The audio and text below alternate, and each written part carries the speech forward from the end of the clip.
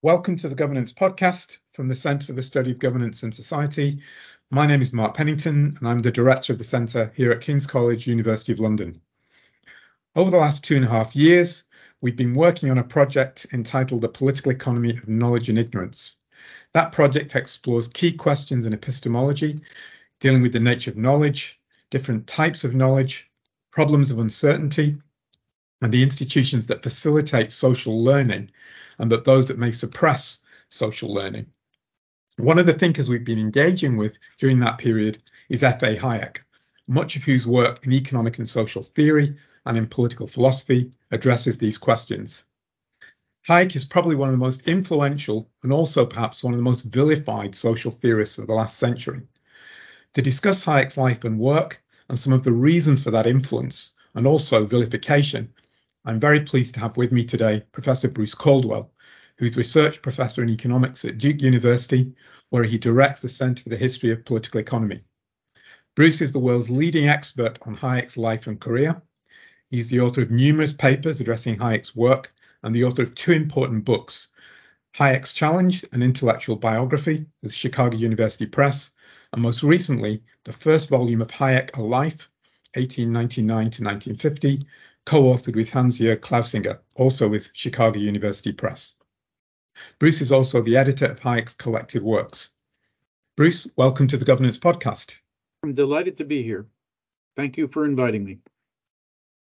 Okay, so I hope you've been pleased with the reception that the Hayek's life has received. I've read quite a lot of reviews of the book.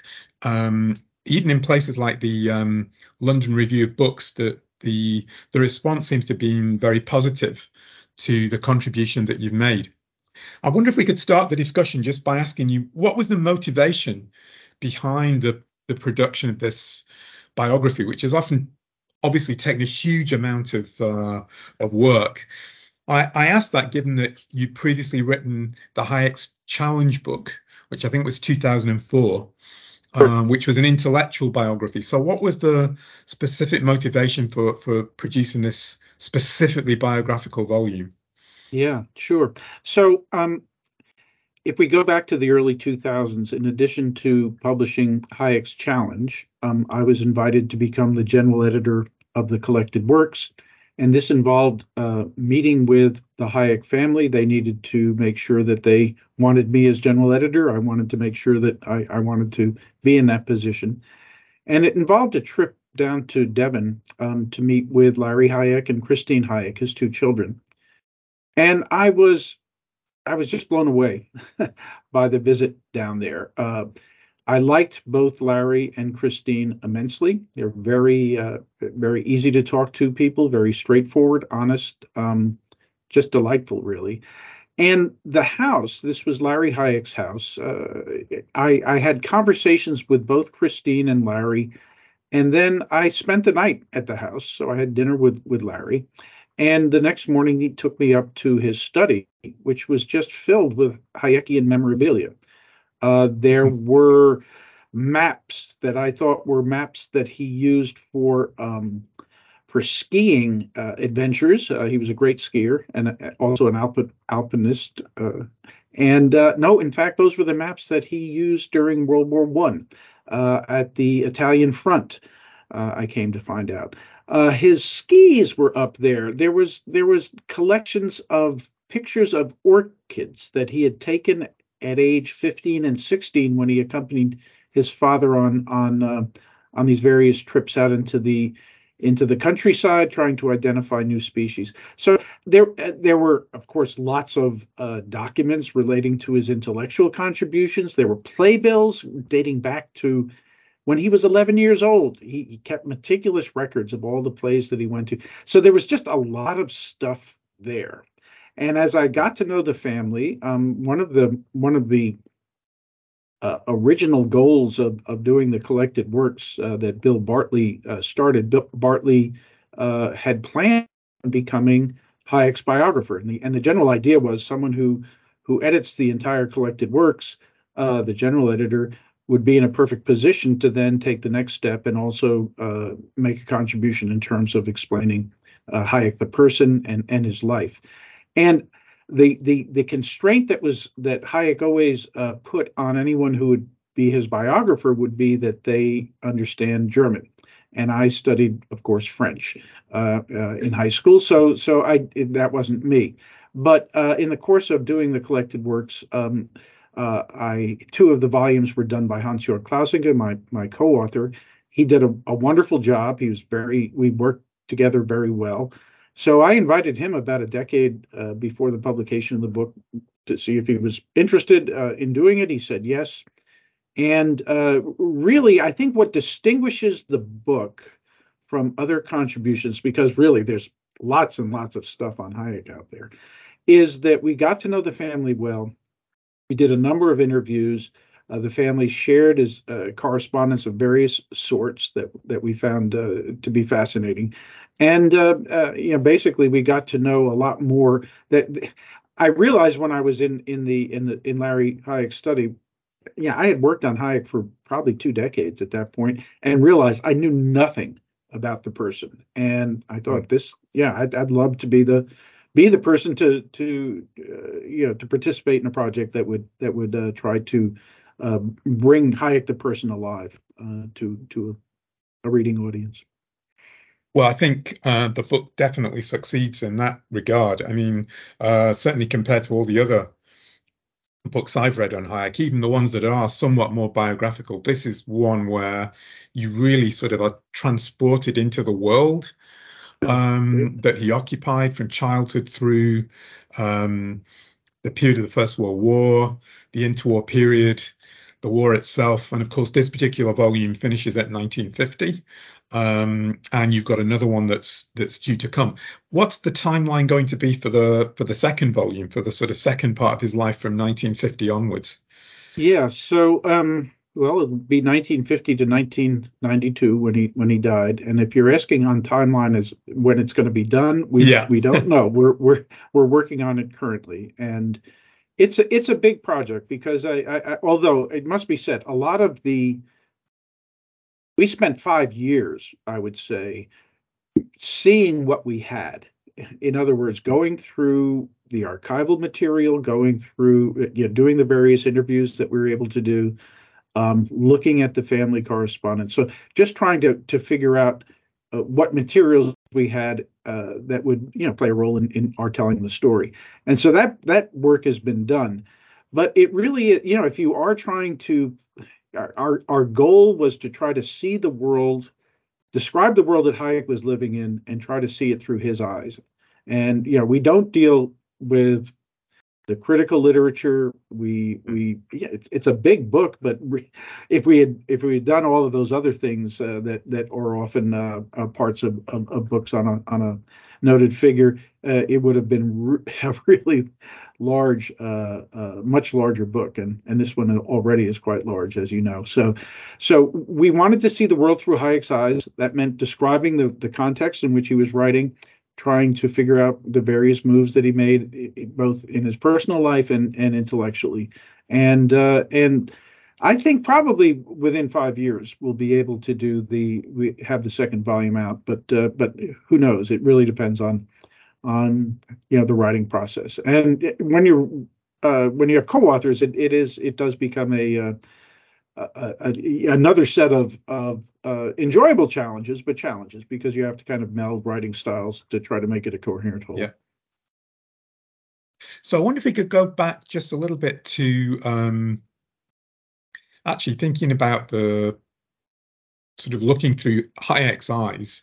Yeah. One of the things I was really interested in your discussions of his early life was that, I mean, he was clearly from a very early age kind of involved in intellectual pursuits, and was from a kind of background that was very much conducive to that, a kind of I guess upper middle class type background that sort of facilitated that in many ways.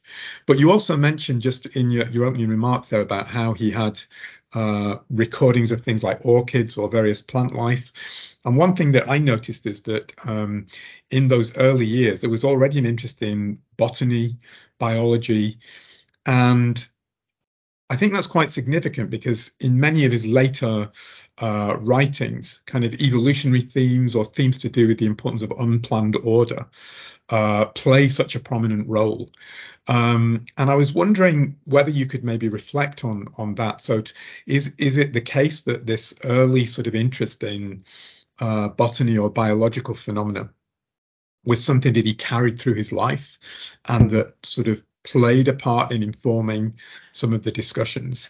I mean, it's very interesting. I think in some of his writings that I recall, he makes the point that ideas to do with Darwinian kind of evolutionary theory actually had their original origins more in social theory, that theories of spontaneous order sort of predated Darwinian biology. So there's this interesting kind of interaction between biological explanations or natural world explanations of the natural world and social theory, the sort of relation between them. I wonder whether you might say a little bit about that in his work.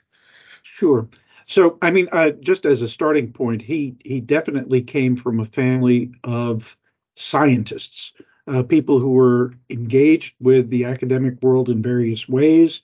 His father was a medical doctor, but that's how he earned his money. His true passion was what Hayek later described as plant geography. So trying to identify which specific species might exist in various places.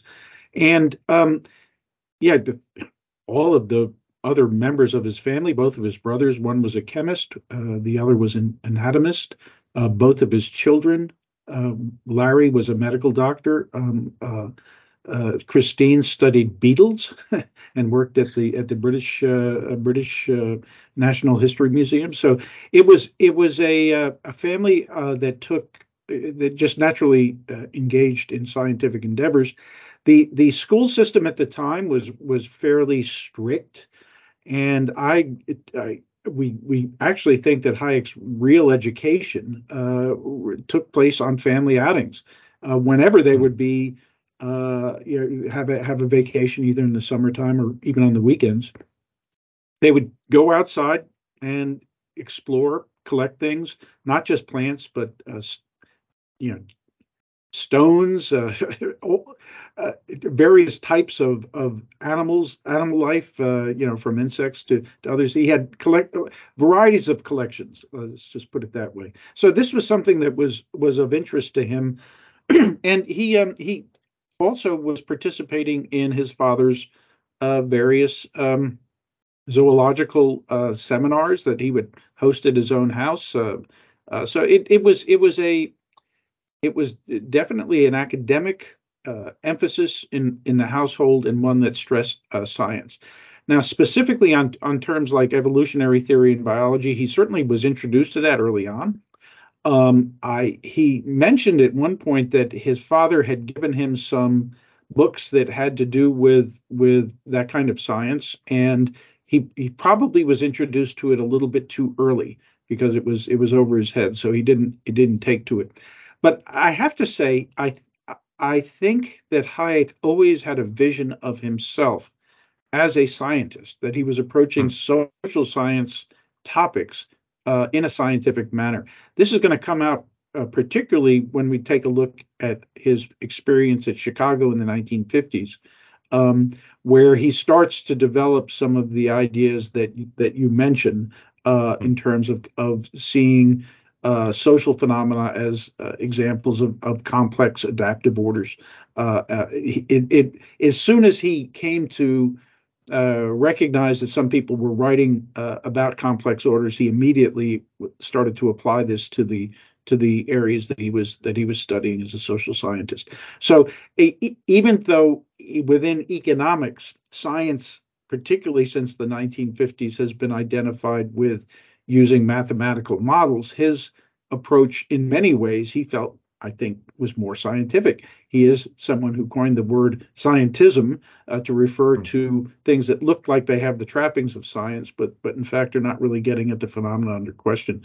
So I think certainly he was a receptive vessel for these ideas later on because of his earlier history. So I think you're exactly right on that part. Okay, I think another theme that I wasn't familiar with, that I learned about from reading the book, was about the tensions within Hayek's family, especially in the interwar period, really around the issue of sort of anti-Semitism, Yeah.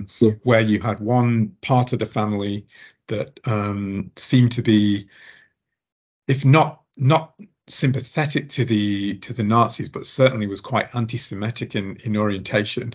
But then the other part of the family that sort of, I guess, Hayek himself identified with was much more liberal and critical of that view. And there seemed to be sort of pronounced tensions there. So could you maybe expand a little bit on sort of, your learning about that particular aspect of his family life and the tensions?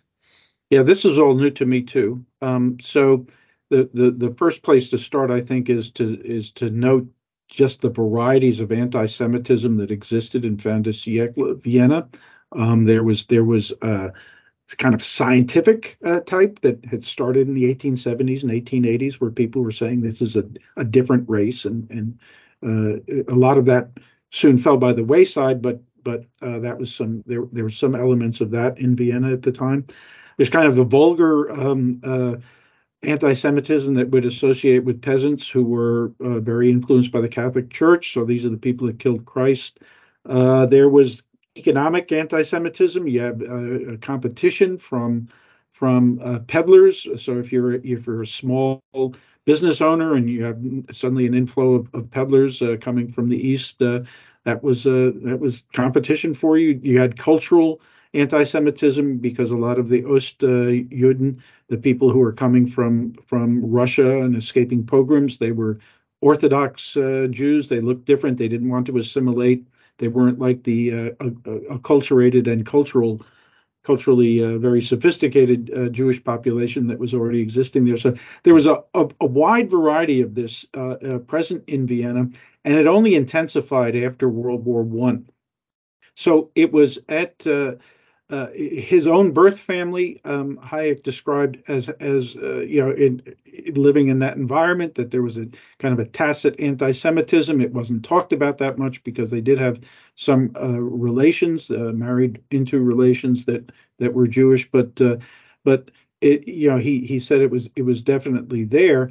In the 20s, after the war was over, things were really rough in Austria. Hard to find a job. I mean, Hayek was quite happy to go to the London School of Economics. In fact, he was delighted to get the offer to come to the London School of Economics. But both of his brothers were having a very hard time finding work in Austria. So both of them ended up working in Germany in the 1930s. And one of them we don't know too much about. He didn't seem to be political at all. Eric, his one of his brothers, but the other brother, Heinz, was working as an anatomist in Hitler's Germany, and coming from Austria, he wanted to keep his job. We kind of describe him as kind of a pragmatic supporter of Hitler's regime, because he was basically a state employee, so he needed to toe the line. So he was someone who became a brown shirt, joined the SA in 1933. That, by the way, was a point in time when virtually all of Germany was very, very supportive of Hitler. It was before some of the atrocities that started to pile up were occurring. So November of that year, the German enthusiasm for Hitler was definitely at its peak. And Hayek at this time was a liberal. He had, during university days, encountered a number of Jewish students. One of his best friends was Herbert Furth. So he had already started breaking with his family's attitudes as a university student in 1919, 18, 19, 20. So by the 30s, he was a well-established liberal, and he would be disagreeing in his correspondence with his family members who were back home in either Vienna or in two different cities in Germany. And that was quite as you point out, that very tense relationship. Only Hayek actually came through, in my view, and this was something that was interesting to me, as a real hero in this period. When the Anschluss took place in 1938, when Germany marched into Austria, Hayek, at great personal risk, soon thereafter took a trip to Austria to try to see what happened to any of his friends that he had known through the Geistkreis, his student groups and various places that he worked, trying to help people get out. He was not alone. Mises, Beveridge, Mocklip, a number of Lionel Robbins, they were all trying to help people who they knew to escape. And these would be not just Jewish scholars, but liberals and socialists. All of them. They were all persona non grata under that regime. So anything that they could do to help, they did. But it was at personal risk. I mean, his name was identified by the Gestapo, that if he shows up again in Vienna, we want to nab him. So he was somebody who was a strong liberal, and obviously he became a British citizen in 1938, again, just shortly after the Anschluss took place. So he wanted to establish very clearly where his beliefs and sympathies lied. So it was a very, very interesting episode, and it makes some of the things that he said in The Road to Serfdom, when he talks about how the worst get on top, and the end of truth and all that sort of thing, all that much more poignant when you recognize his own personal situation in terms of his family. Well, I was actually going to say, before you mentioned that just now, that to what extent did that experience actually influence the Road to Serfdom book? Because, I mean, many people obviously associate that book with being a critique of socialism, and yes, we can talk about that perhaps in a few minutes. But of course, it is also a critique of Nazism. Yes, it's a critique of all sort of totalitarian forms, and the fact that they often get wrapped up with racist kind of arguments, actually, in some settings. Yep. I mean, the Road to Serfdom's, some of the ideas in it first came to surface in a memo that Hayek wrote in the spring of 1933. So this would have been after Hitler's Enabling Act, and basically when he really started to consolidate control and repress the various groups, labor unions, socialists, etc. It was called Nazi socialism.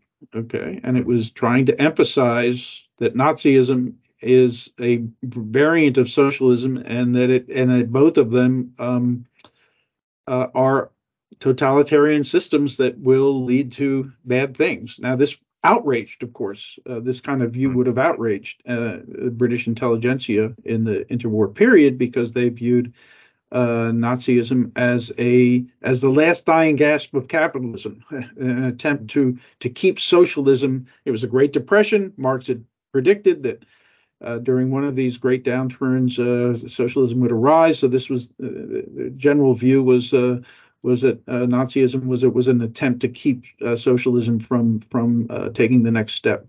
But Hayek was pointing out, look, this is an authoritarian system. So it did indeed start with his response to Nazism. And by the time he's writing The Road to Serfdom during World War II, he couldn't make references to the Soviet Union because they were an ally. So he had to draw most of his examples from the situation in Germany.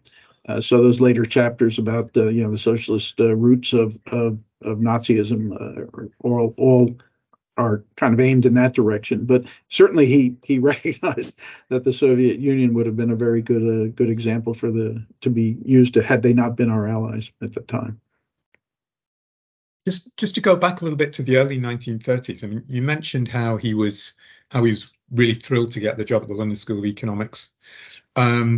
You get the sense from that period that he was sort of catapulted almost from relative obscurity, I guess, almost, Sure, to being at the very center of key debates in economics, sort of almost from nowhere, he's catapulted into the center of these things in the early 1930s.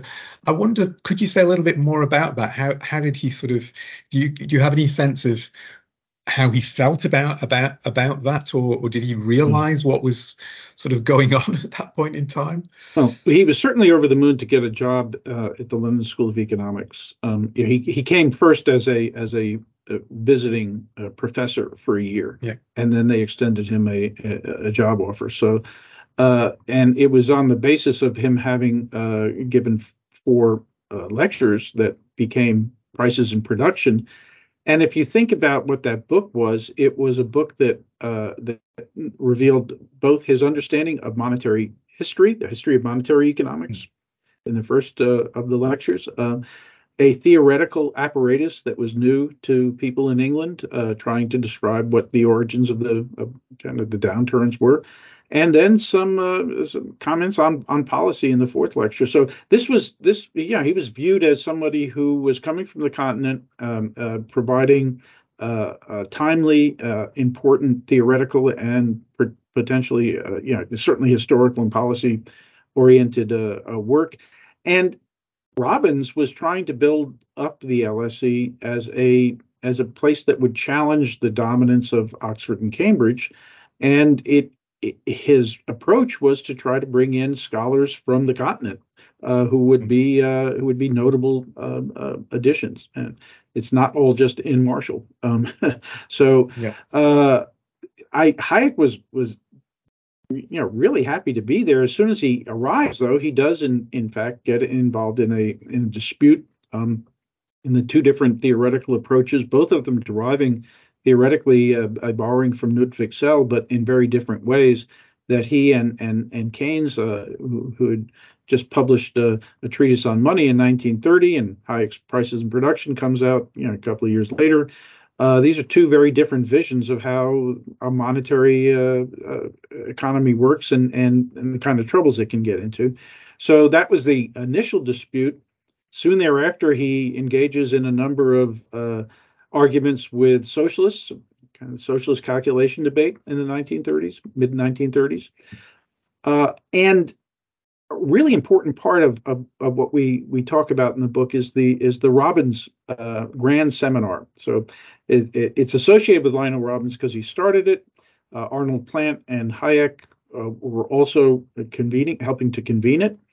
And it was in this seminar that a lot of the formalisms that we now might associate with an intermediate price theory or macro textbook were being developed. The assortment of people who came through that seminar is just a who's who of modern economics. And all of that was being developed, and Hayek was a witness to it, as it were. And it was a form of economics. We think about his idea of the economy as being a complex, adaptive order. That's something that comes later, but surely he's looking at this formalism and he's saying it's not really capturing all of the things that we might want to capture. And this was how he basically, particularly in Economics and Knowledge, a paper that he wrote in the mid 30s, ultimately came to talking about the knowledge problem, that the formalisms that static equilibrium theory doesn't really capture the way that a well-functioning market system will coordinate human action in a world of dispersed knowledge, where knowledge is localized, and some people have wrong ideas about the world and the future, and yet we see an amazing amount of coordination. And an equilibrium theory, a theory based on equilibrium, kind of says, it's looking at the end point. And doesn't really, it's making assumptions about everyone has perfect knowledge, things all adjust in a timeless way. This isn't very helpful in understanding how a market system works. So it was during that day, it was a very, very fertile time intellectually for the discipline, but also for Hayek's own development. I mean, what the impression I get reading about that period is that when Hayek was participating in these debates, to some extent the debate with Keynes, but also the socialist calculation debate as well, that many of the confusions that surround those debates, the fact that different participants are kind of talking past each other, it really reflects this shift in the nature of economics, that you have Hayek using a set of ideas or concepts that aren't really suited to the kind of formalistic method, but it's that sort of formalistic language that many of his kind of interlocutors were actually sort of engaged in or thinking through. And that was one of the reasons that many of those debates weren't properly engaged in some ways. But it also is the reason why Hayek, having been sort of catapulted into the LSE at the center of things, also finds himself, within 10, 15 years, sort of marginalized within the economics profession, precisely because the kind of arguments he was using didn't fit into the new mode of exposition that you say was actually developing, in a sense, almost around him at that seminar. Yeah, it's a fascinating topic in kind of the methodological changes that were taking place within economics from the interwar period through the post-war period, when the formalism kind of stabilized as a means of expressing our knowledge of how the economy works. But he always was a theorist. And so he was a verbal theorist, and he was getting at things that ended up being extremely important. So one of the most cited papers in economics is his 1945, The Use of Knowledge in Society.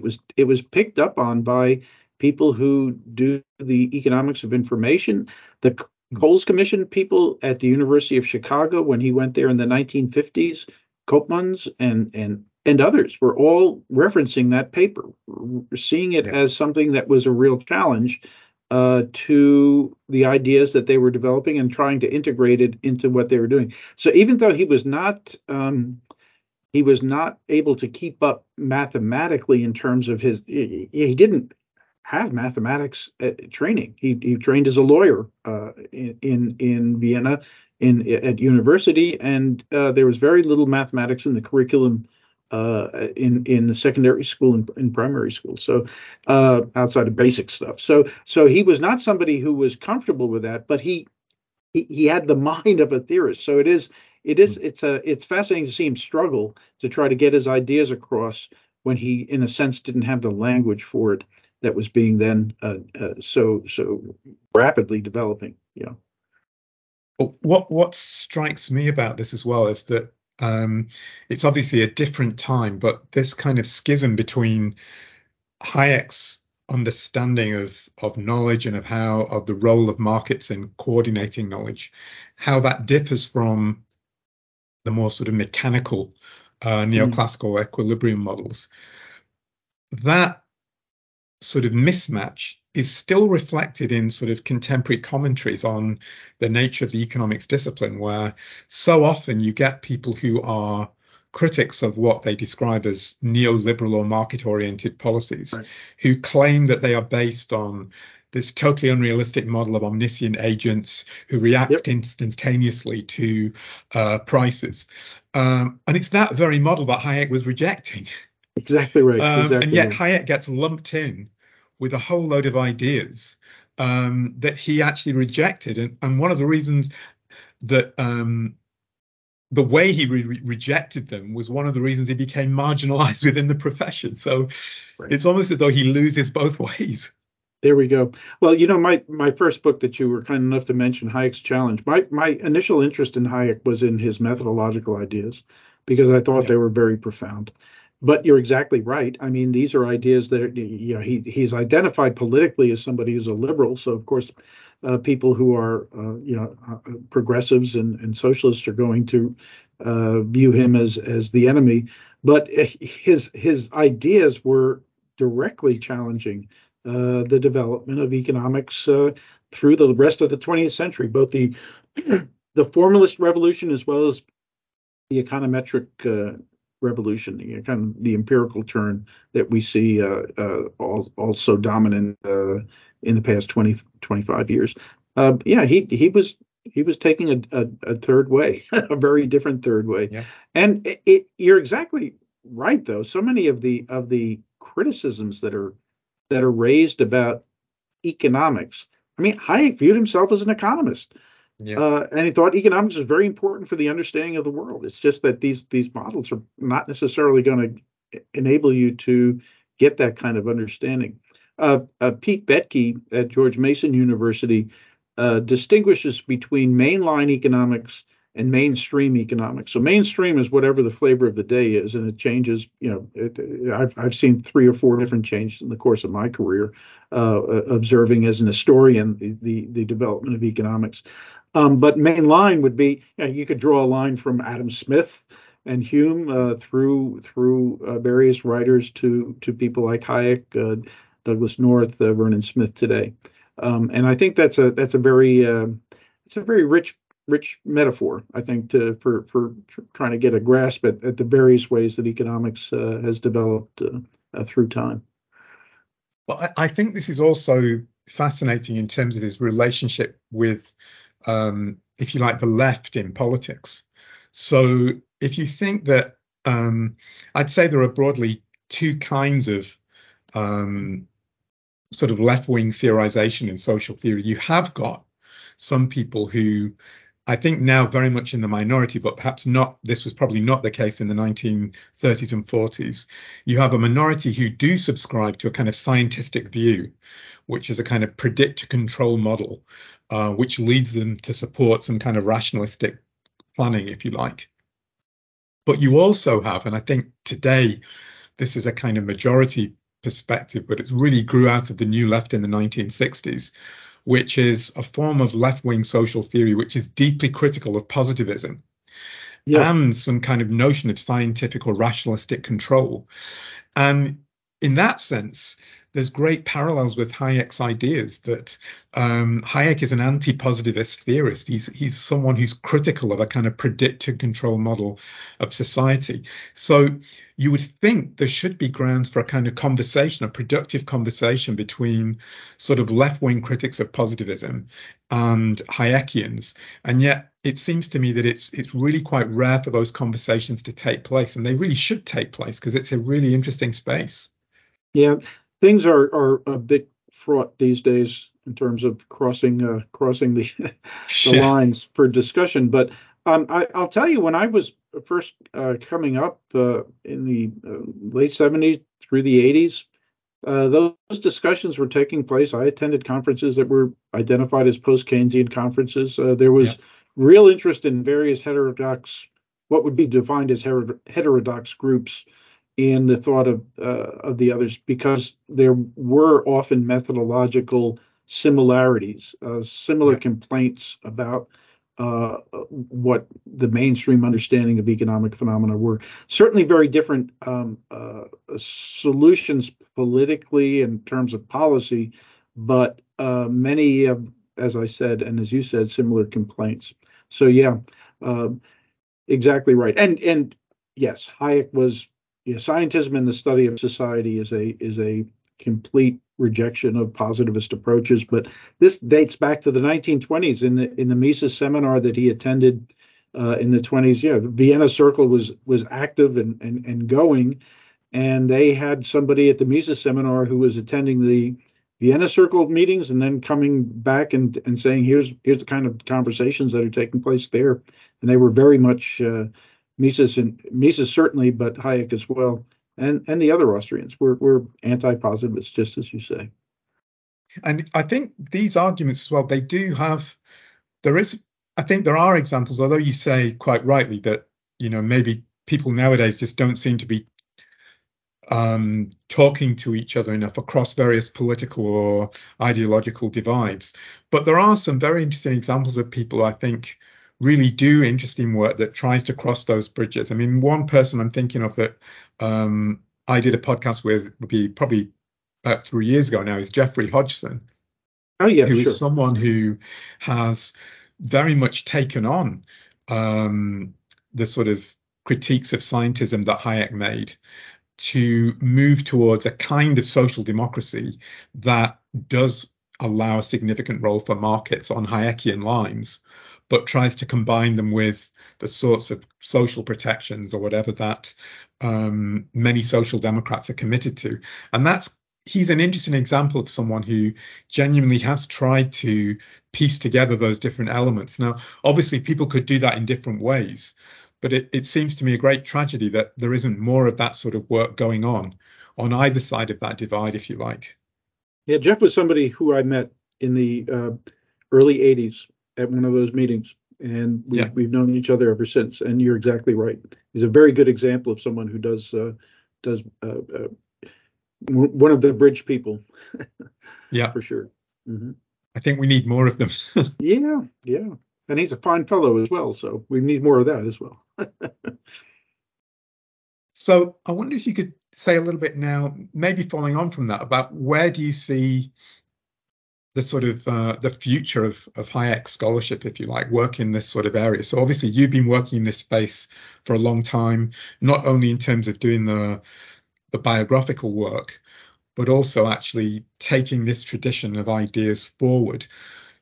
Where do you see that going in the future, sort of as we, engage with all the challenges that there are in the contemporary world? Sure. So I think Hayek has made a number of important contributions. Certainly, it is very hard to be a certain type of socialist these days. There are social democrats, but you don't see central planning as something that people who have studied this literature embracing. So his critique of a certain type of socialism, I think, stands the test of time. And one of the things, though, that you see as an historian is you see the same ideas being recycled every 20 or 30 years. So it's important to keep that knowledge in place, because it is very easy to forget. Generations forget what took place beforehand. His insights into what a well-functioning market system is able to do in terms of producing lots of stuff and doing it in a way that allows people the maximum amount of liberty to self-determine. That's a marvelous insight. He used the word, it's a marvel when we think about what a market system is able to do when it's functioning correctly. One of the ways that he sees it not functioning correctly is if you have monetary disturbances and monetary disorders. And that is, I think that's going to be an ongoing problem. And every generation has to kind of, I think, solve that anew, because you have financial innovation constantly taking place that can cause disruptions that really, and when prices aren't reflecting relative scarcities, which is what can happen during those sorts of disorders, that can be a problem. Some of those disorders are caused by attempts to stabilize the economy. So there are lessons for policymakers there too. Both he and Friedman, who he disagreed with on certain methodological ideas, I think we're at one, and so were many of the people who gathered at that first Mont Pelerin Society meeting in 1947, as the importance of a rules-based order. That if you have rules rather than discretion, if you choose the right rules, that's gonna give you a more stable environment, that people are able to make their own decisions and less likely to be surprised because there's been a sudden change by the Fed or the central bank taking actions that suddenly make the future quite different. So there's insights there, and of course, with artificial intelligence and all of those changes that are taking place. I mean, he certainly, he was talking about the importance of knowledge, but boy, things are exploding these days. So I'm sure there are insights there that I don't understand. But I think that given his interests, both in complex adaptive orders, but also in the role of knowledge in society, that I think there's stuff to be drawn on there. I might not know how to do it, but luckily there's going to be a lot of generations after me who will potentially be able to do so. Well, I think the AI issue is one. Actually, it connects to the other point you made about how certain arguments, you realize from looking at the history, get replicated. Yep. So, there were people during the socialist calculation debate who were basically saying that the Hayek argument was one about computing power, Right. and that it would be possible to gather this information if only the computing power Yep. increased. And you have had some people in the recent past making these Yes. arguments about AI, that we now have this increased computing power. And what that misses out, at least for me, is the fact that, well, if AI becomes widely accessible, it simply makes it possible for individuals or for organizations to make more complex decisions than they would otherwise have been able to make. So at the meta level, the system becomes even more complex than would otherwise be the case. You don't sort of have one AI that can somehow synoptically view the whole system, because if you've got interacting AIs, they're actually in a way almost replicating, if not on an even greater level, the complexity of the market system. So you don't have any one sort of AI planner, if you like, that can actually supervise everything. And that seems to be a sort of insight that you can actually find through the socialist calculation debate, even way before anybody was sort of thinking about that technology. Right. It's going to be a very interesting ride, I think, coming forward. But yes, I agree completely with everything that you just said. You know, the idea of how a market system creates coordination when you've got millions of individual agents, and you just double the number of agents by Yeah, by doubling AI agents. So yeah, exactly right. It's how does that coordination take place in the new environment with those kind of changes? It will be very interesting to see yeah. not only how it plays out in the world, but also how people theorize about it. And I think that's going to be that'll be interesting if AI doesn't just wipe us all out, which is the other Yeah. fear that I some mean, people one mention. one of the things that I'm intrigued about that is the fact that within there are some people within the socialist tradition who obviously look for, are there mechanisms that can Mhm. replace the market in a sense? Right, And so right. there's always a search for these technologies. But I've always found it intriguing how, if you think of Marx's criticisms of capitalism, one of the fundamental criticisms Marx made was the idea that it's alienating, that Right. people are in this sea of prices. It's not deliberate coordination, that you have to be pushed and pulled around by Yeah. these impersonal market forces. So one of the reasons socialists in that tradition want socialism is they believe that it generates this kind of conscious social control of the society, that people can sort of collectively plan their future. Now, Hayek's arguments sort of illustrate significant problems with that. But what it amazes me about, if you like, those socialists who are looking to AI, is that why on earth would one think that AI is not alienating for people? You know, if you're pushed and pulled around by market forces, the idea that having machines do it for you would be any better is a really quite a strange idea. Right, right. I mean, anyone who doesn't like Alexa in their in their Yeah, in their home, listening to them, and suddenly whatever they've said shows up in their feed on Facebook or wherever. I mean, yeah, the advertisements that they'll be getting. So I mean, yeah, I have to say, the notion that that this is going to be a benign force is something that I think a lot of people are quite worried about, frankly. okay, Bruce, thank you very much.